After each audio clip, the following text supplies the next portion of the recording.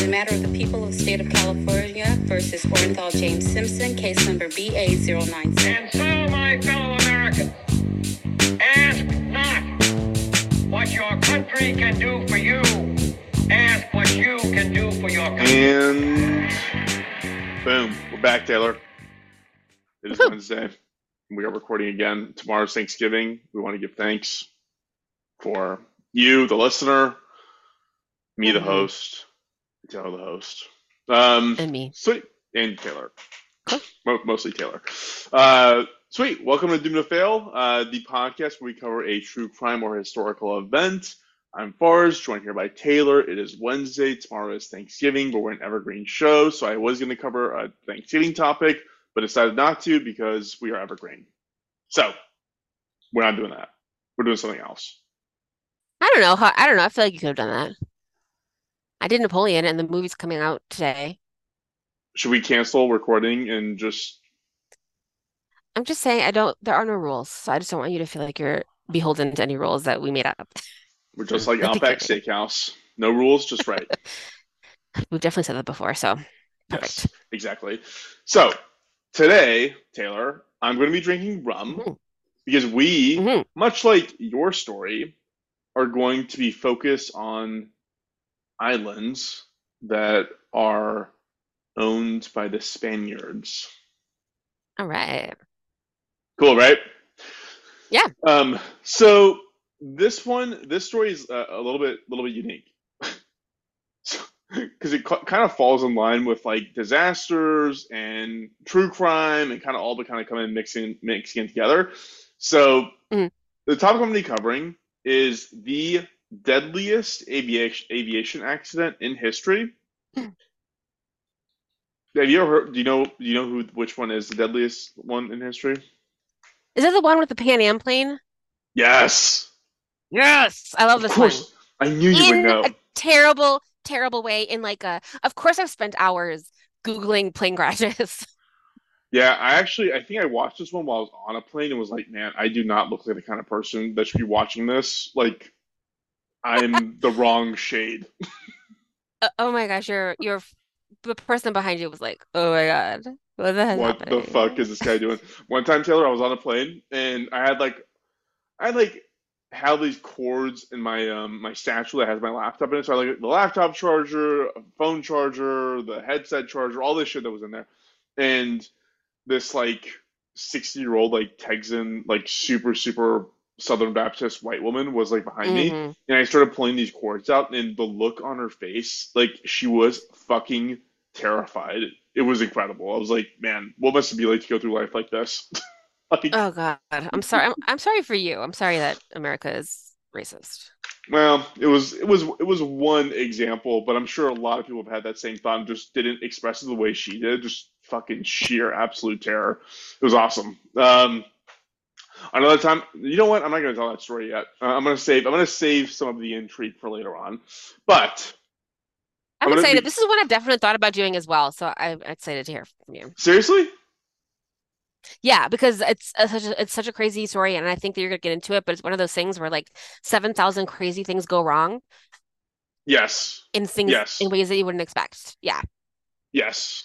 So this is called the Tenerife disaster. And I am going to, I wrote here that like I made like a little side note about how much I fucking hate musicals. And then I started putting this into a 3-part act and was like, why do I keep doing acts when I hate musicals? But anyways, we'll carry on. Well, I think a lot of plays have musicals, or plays have acts, not just musicals, but I kind of don't like plays either. Why? Is it because you feel embarrassed? Because sometimes you feel embarrassed at the people on stage. It's just like, how is this better than a Jerry Bruckheimer movie? It's just different. Whatever. Let's talk about that later. We'll have another. But it's a good way to organize a story, is what we're getting to, so that's fine. We'll have another episode where we just debate musicals versus Jerry Bruckheimer I used to not movies. like them, and then I feel like maybe we should have another lazy Sunday, and I'll make you watch Oklahoma. One day. Because that sounds fun. Yeah. So the three acts to my story are number one, the setup. Basically, like you said before, this accident required a ton of pre-existing conditions to occur before it happens. So the setup's kind of important. Hmm.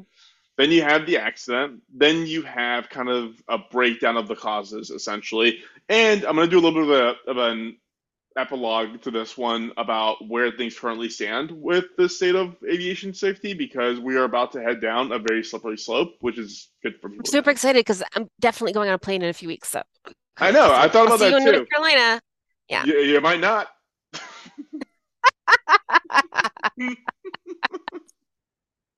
so, Jesus Christ. so Okay. getting dark here. So the date we're talking about is March 27th, 1977. Two planes were making a trip to the Canary Islands, and the two planes were KLM 4805.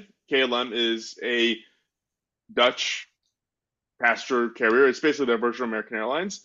And this plane was flying from Amsterdam with 14 crew and 235 passengers. Then you have Pan Am 1736. That one originated that day out of LAX before it stopped at JFK in New York before making its way across the Atlantic, carrying 380 passengers and 16 crew.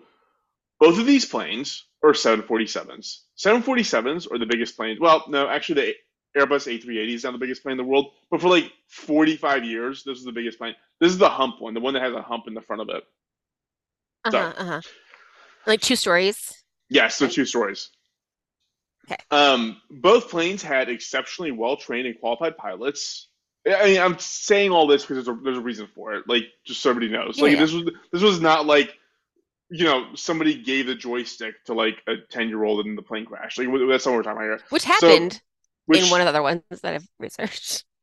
we got to talk about that one after this then. But Okay. uh, both these crews were incredibly well trained. So the KLM pilot in particular is going to become relevant later on.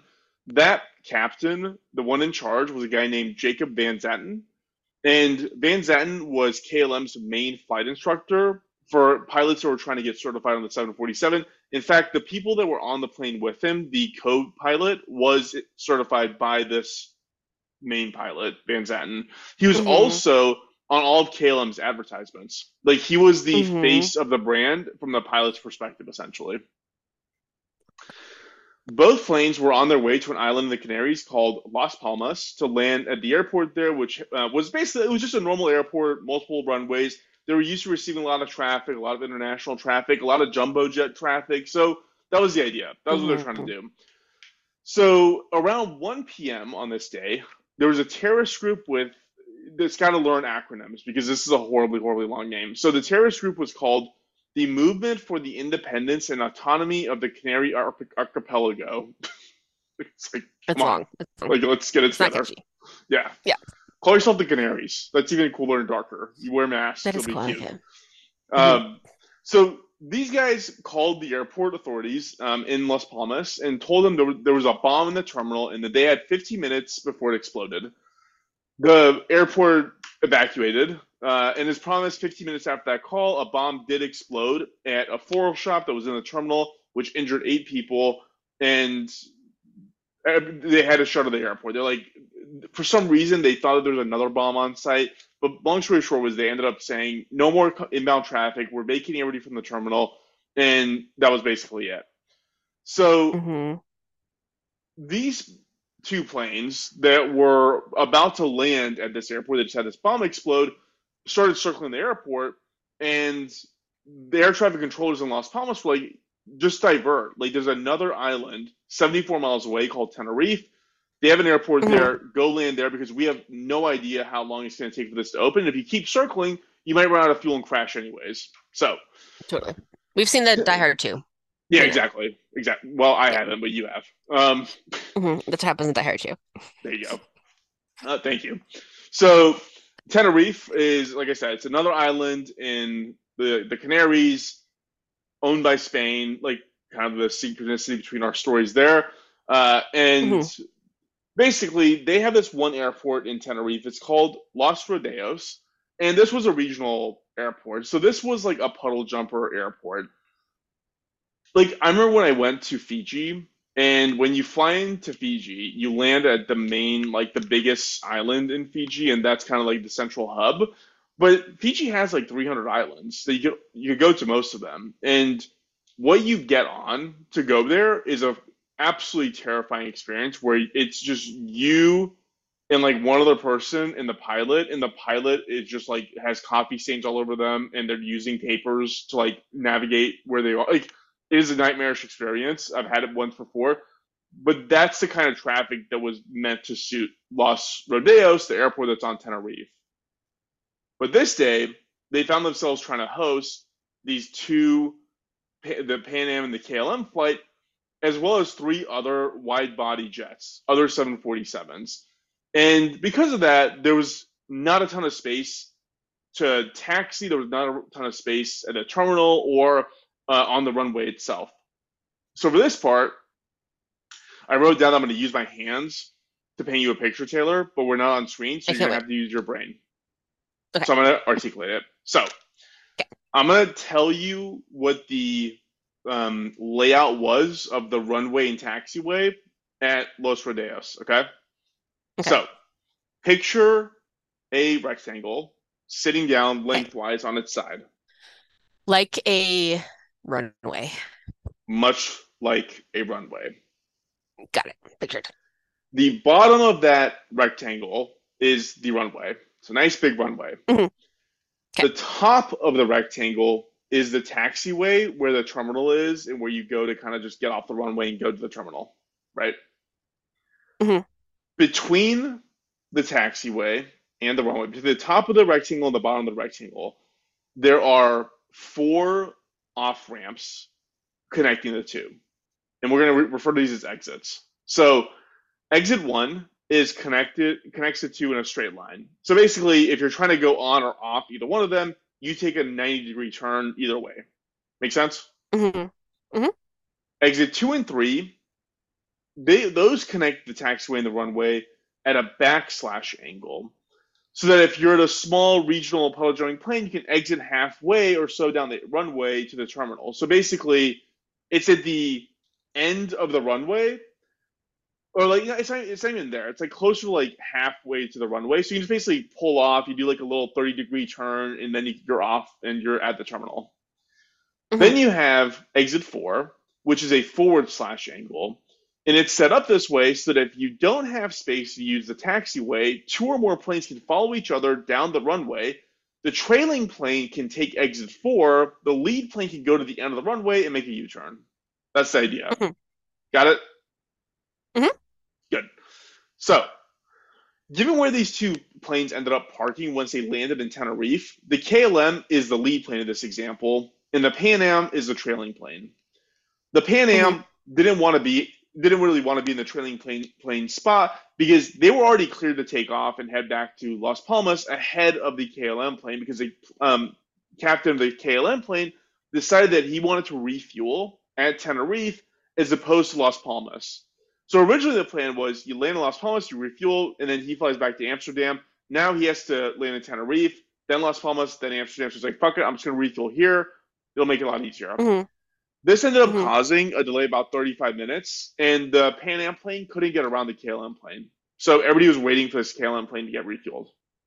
During Okay. this time, this 35 minutes, a fog starts settling in on the runway. The runway was already overpacked, and that day there was only two air traffic controllers working, and at this point, they really can't see anything that's going on the runway. Like it was visibility conditions that ordinarily means that you would never allow anybody to take off because it's just you Hmm. can't see more. I forgot what it was. It was like 300 feet in front of you. If you can't see more than 300 feet in front of you, you can't take off, and they couldn't see 300 feet in front of them. In addition to that, there was no ground radar, so there was zero visibility of what was going on outside. So, Act Hmm. Two, the accident. Oh, So, scared.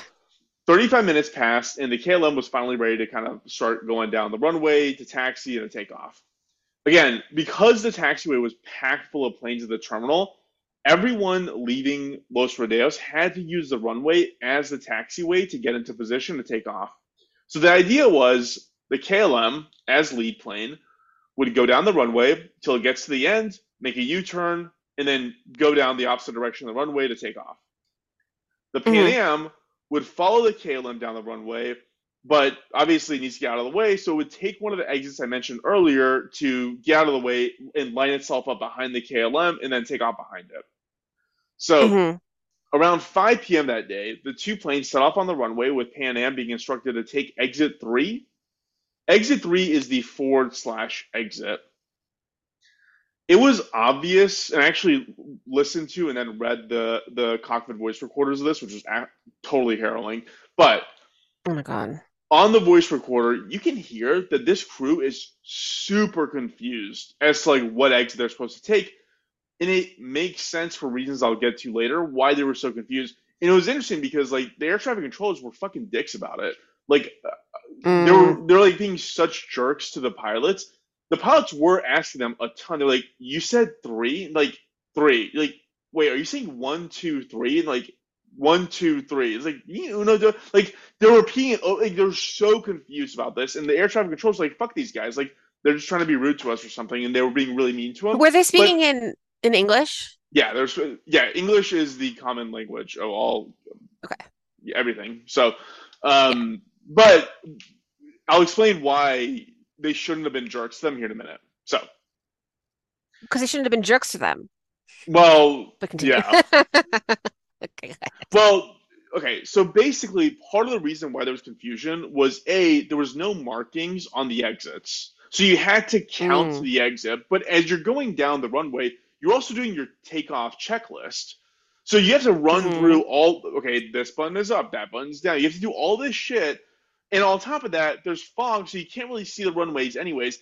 But in addition to that, it would become obvious that a plane of the size of a 747 would have been impossible to have done a forward slash turn the way that they were asking for. It essentially looked Hmm. like a backward Z is how it would have looked. It would have been like 150 degrees. It would have been impossible to make the turn. And that's also part of the confusion. Like, what are you talking about? Like, how am I supposed to Are you Hmm. sure you're saying 3? Anyways, so 4 minutes after starting down the runway, the KLM gets to the very end. It makes its U-turn and it radios to air traffic controllers to tell them that they're ready to take off. The air traffic Hmm. controller does what is basically standard procedure and tells them what their route is going to be once they take off. So here's what this is a quote of what the air traffic controller says to the KLM plane. Oh my KLM God, I'm trapped. 8705, you are clear to the Papa Beacon. Climb to and maintain flight level 90. Right turn after takeoff. Proceed with heading 040 until intercepting the 325 radial from Las Palmas VOR. I have no idea what the fuck that means. You're right to not understand that. What should have been said after all of this was said was cleared for takeoff. That's the universal language used for. He said you're cleared to. He didn't say you're cleared to takeoff. So at the very beginning, he says you are cleared to Papa Beacon. He didn't say you're cleared to takeoff, and Was he cleared for takeoff or no? he was not cleared for takeoff. But at that But he said point, the word you're cleared. Okay. yeah, at Ugh. that point, the pilot, Van Zetten, in Dutch says, "We're going," and you hear the engines spool up on the plane. On that part, so we do hear on the KLM side the air traffic controller saying okay, but due to interference on the radio, what he was actually saying was okay, stand by for takeoff. I will call you. So the pilot says we're okay, we're going, and the air traffic controller says okay, and then it's just static because it's interference. But what he was saying was okay, stand by for takeoff, right? Got it. So by this point, the Pan Am was still on the runway, having gotten confused between exit 3 and 4. At 5:06, I pulled this all off the actual the transfer to the flight data recorder. So Hmm. it goes by in seconds. So this is all within the 5:06 time frame. It's 5:06 p.m. But at 35 seconds, someone on the KLM flight inquires whether the Pan Am is cleared, but they don't press the issue. They're like wondering if the plane has been cleared of the runway yet. At the And 41 second they mark, can't see each other, right? Or they can't see can, but each like other. barely. Well, Okay. So the 41-second mark is the first time anybody sees anybody. So the 41-second mark, 6 seconds after the engine starts spooling up, the Pan Am captain sees the lights on the landing gear of the KLM and realizes the plane in front of them is trying to take off in front of them. 2 seconds later, the KLM pilot realizes the Pan Am is in his way, and at this point, he's going approximately 161 miles per hour. And My God. at that point, you can't brake in time. And so you What hear him time on is it the. for This us? is Is it nighttime? 5:06. Almost. It's 5:06 Okay. p.m. Okay. And at this point, it's too late to brake. The captain says V1, which is what you do to kind of start. That means like you have no choice. You have to take off, and you pull back on the yoke and to try and lift the nose of the plane up.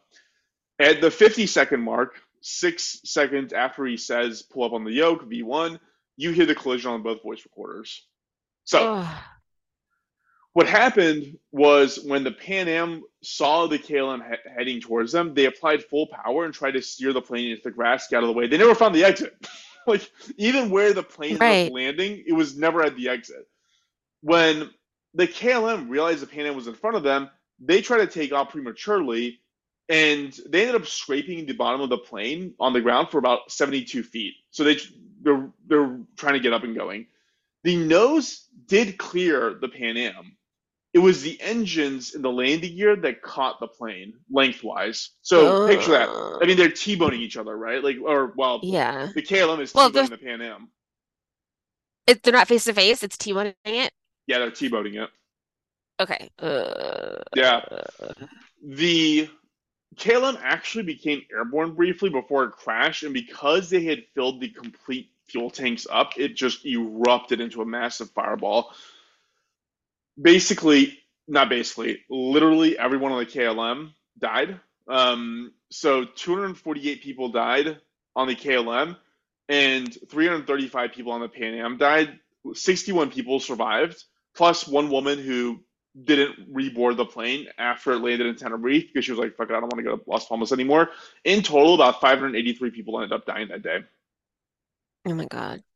So Act Three is the causes. This is so interesting because again, so many things have to come together. So there's a concept in Mm-hmm. aviation known as the Swiss cheese model, which sounds delicious, but really what it is if you line up a bunch of like slices of Swiss cheese, like you might be able to get through one hole, but the next slice will stop you. Or if that one doesn't Right. stop you, the third one stops you.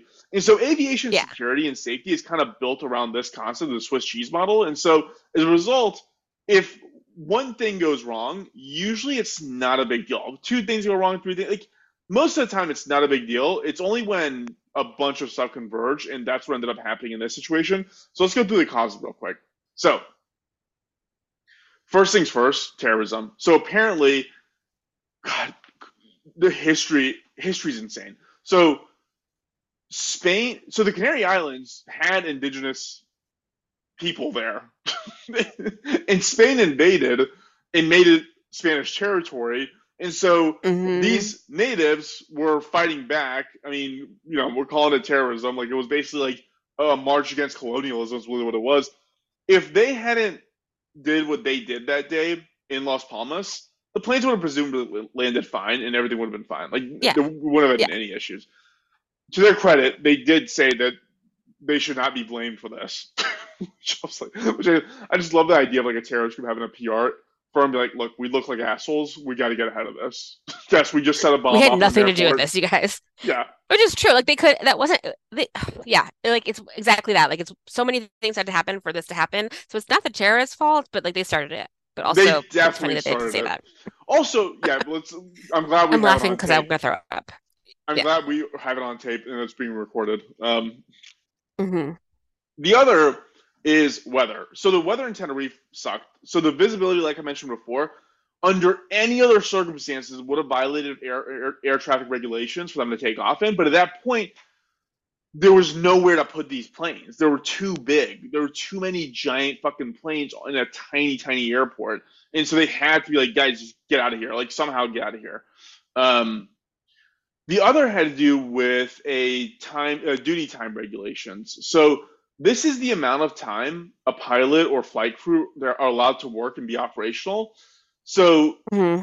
Currently it sits at 8 hours for pilots and 10 for crew members. I had this exact same situation happen to me like a few months back when I was in DC, where like my flight kept getting delayed and pushed back, and by the time we boarded, a storm had came into DC, and they're like, we have to wait until the Yeah. storm passes, and then all of a sudden it's 30 minutes. Later, like, ding, I can't fly.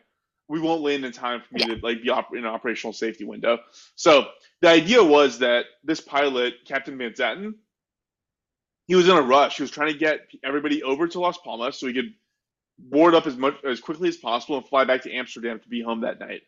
Um, because so much of this was based on his impatience. The fact that he wanted to refuel was based on his impatience. That slowed everybody down.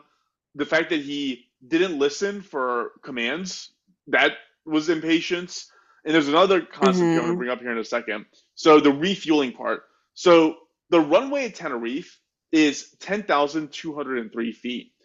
The KLM struck the Pan Am in the 5 to 6,000 foot mark of it. So like a little over halfway Hmm. down the runway. A fully loaded 747 needs at minimum 7,200 feet to reach the speed it needs to take off. Hmm. The amount of weight added to the plane when he decided to refuel in Tenerife as opposed to Las Palmas, about 32 tons. Fucking huge amount of Hmm. weight, right? Yeah. The idea is that it is possible that if he had not refueled and he had the patience to just go to Las Palmas and do what he was supposed to do there and refuel there, that he would have had a light enough weight to have taken off and missed the plane. But even more critical, if he didn't do that, if he didn't refuel, he wouldn't have wasted 35 minutes before the fog came in and obstructed all the views. Hmm. So that on its Hmm. own could have prevented everything as well. The other one is a concept known as cockpit gradient. So junior cockpit crew on KLM had expressed concerns. They had asked and been like, "Is the Pan Am gone? Are we sure it's gone?" But the other guy, Van Zandt, was so senior that nobody really listened to him, or like they were like they didn't want to press the issue with him. He's like, if he says it's okay, it's okay. Like fuck what I know and what my instincts are telling me. I gotta listen to what this guy says. And And this is a like, are you going to talk about this first? I'm sorry, but no, that like KLM tried to call him for to do PR after it. yeah, yeah. No, Yeah. they didn't Okay. call him to do PR after it. The executive leadership team at KLM, when they heard about this crash, they're like, okay, we got to send people over there. Send Van Zatten. He's the most trained and qualified person. Like he was the one flying the plane. Hmm. He's dead. Yeah, like they couldn't have imagined that he was involved in it because they were like, he's our number one guy. Yeah, exactly. So Ugh. this is like such a crazy. So this is so common in aviation for some reason. So there was one story I read about a United captain whose landing gear it wasn't showing that it was in a locked position. So he kept circling the airport, basically trying to figure out how to get this thing to show that it's in a locked position before he lands. The crew you could hear telling him like we're running low on gas, we're running low on gas. They're kind of just hinting at it until the engines flamed out and they just fucking plummeted to earth. It was like everybody knew except the captain running out of the most basic And like, essential. yeah. It's so wild. And like, why didn't like I don't know, did you also hear about in my research of plane crashes, which I've done a ton, how like there were a lot of plane crashes like in South Korea because the pilots were too polite? Yeah, yeah. Have you heard that? So that is part of again, there's so many different things that came together. So the other part of it, yeah, to your example there, that is part of the reason why English became the primary language. Because Hmm. so like in Farsi, for example, like there's ways of making language deferential and like super flowery. Right, like when you talk to your parents or you talk to someone in like a higher social status, whatever the fuck that means, Hmm. like you're Hmm. supposed to be like you don't just say like, "Hey, how you doing?" You're like, "The honor is all mine for being in your presence." You know what I mean? Like it's just over Yeah, the yeah, top, fucking like super regal language, and because yeah. of Hmm. that, you can't. There's no actual words for urgency because urgency isn't proper, you know. And so Right. Korean, or I thought it was Korean or Japanese, whichever one, their language is like that. It's like Farsi, where it's just like they were so flowery, and it was like, hey, we're about to fly into a mountain, and they're like, your most excellent regal majesty, sir, with all due respect, all of a sudden you're fucking dead. Like, Yeah, and so exactly. that's part of the reason why English became the standardized language, because English doesn't have that. So, Yeah, totally makes sense. but now there is a thing called crew resource management, which is basically a management style saying that anybody inside the cockpit has equal power to challenge anybody else's opinions, and the captain should Hmm. listen. Look, it doesn't make any difference because like these are humans in human institutions, and people are just going to do what the fuck they're going to do, right? So like, yes, you Hmm. should like after this came out, after crew resource management as a concept came out and became part of pilot training, there's like another 300 plane crashes that happened because people didn't say anything. So like, You're right. It didn't fix it forever. yeah, you're not gonna fix humans like until the drones take over. Like, this is gonna keep happening. Mm. So overall, so the Spanish government took charge of the investigation. KLM and Pan Am sent people over there. There's a number of findings, in addition to the ones I just listed out, but overall, they blamed Captain Manzatin and KLM for the crash, saying he took off without emergency proper clearance. There's other things that came out around this, which was the standardization of other forms of language. So, for example, you could never use like now you can never use like colloquialisms like okay or Roger. Hmm. Like it has to be very very by the books. And in the end, KLM paid out what was then 110 million, what is today 553 million dollars to the families of the victims. What's really interesting, and Ugh. you should totally do this because I know this is like your up your alley. There's a podcast. So the New York Times has a podcast called The Daily, and on Mhm. September 5th, they, this is terrible. They released an episode. Uh, and the title of the episode is "Passenger Planes Nearly Collide Far More Than You Know." Ugh.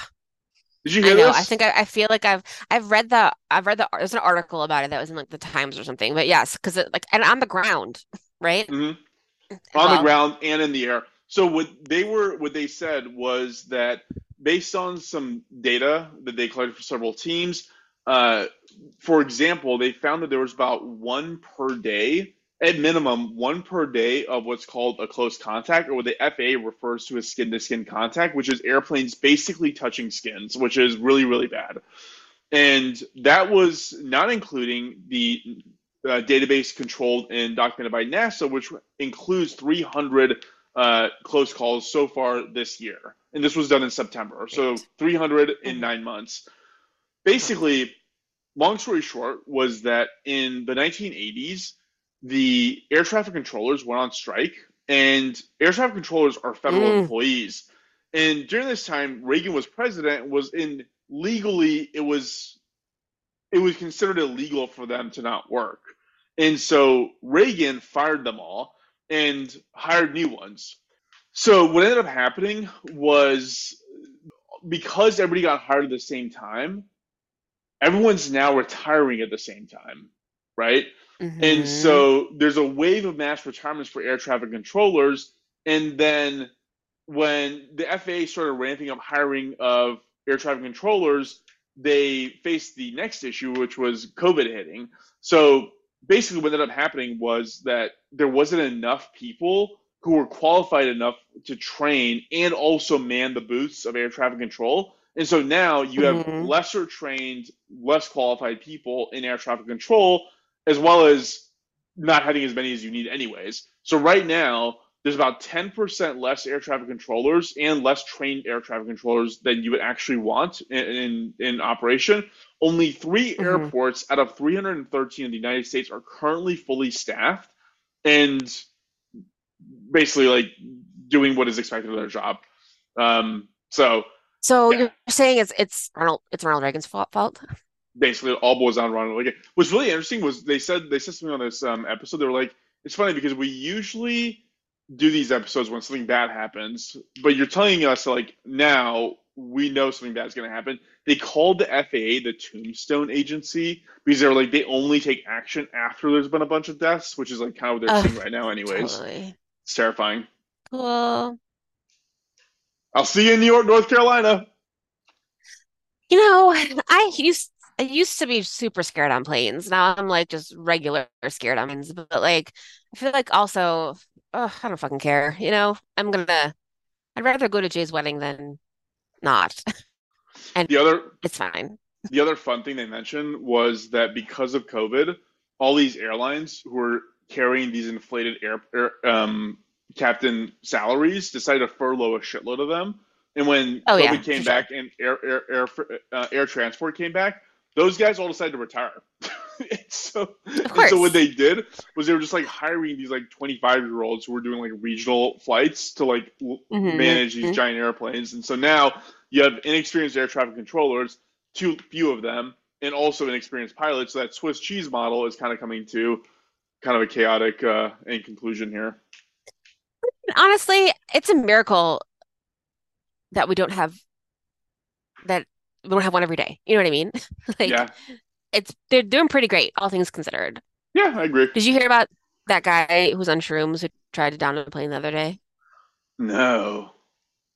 There was a pilot who last podcast talked about it in their like side stories, but this dude was like off duty on a plane, but he had done shrooms like 3 days before and it was like messing with him and he thought he was in a dream, so he tried to like pull a lever that would like turn off the gas to the engine and then ended up having to like tie him down and he's like it was fine, but he is charged with like 180 counts of attempted murder or something. Like his life is fucking over because he was Wow. on shrooms.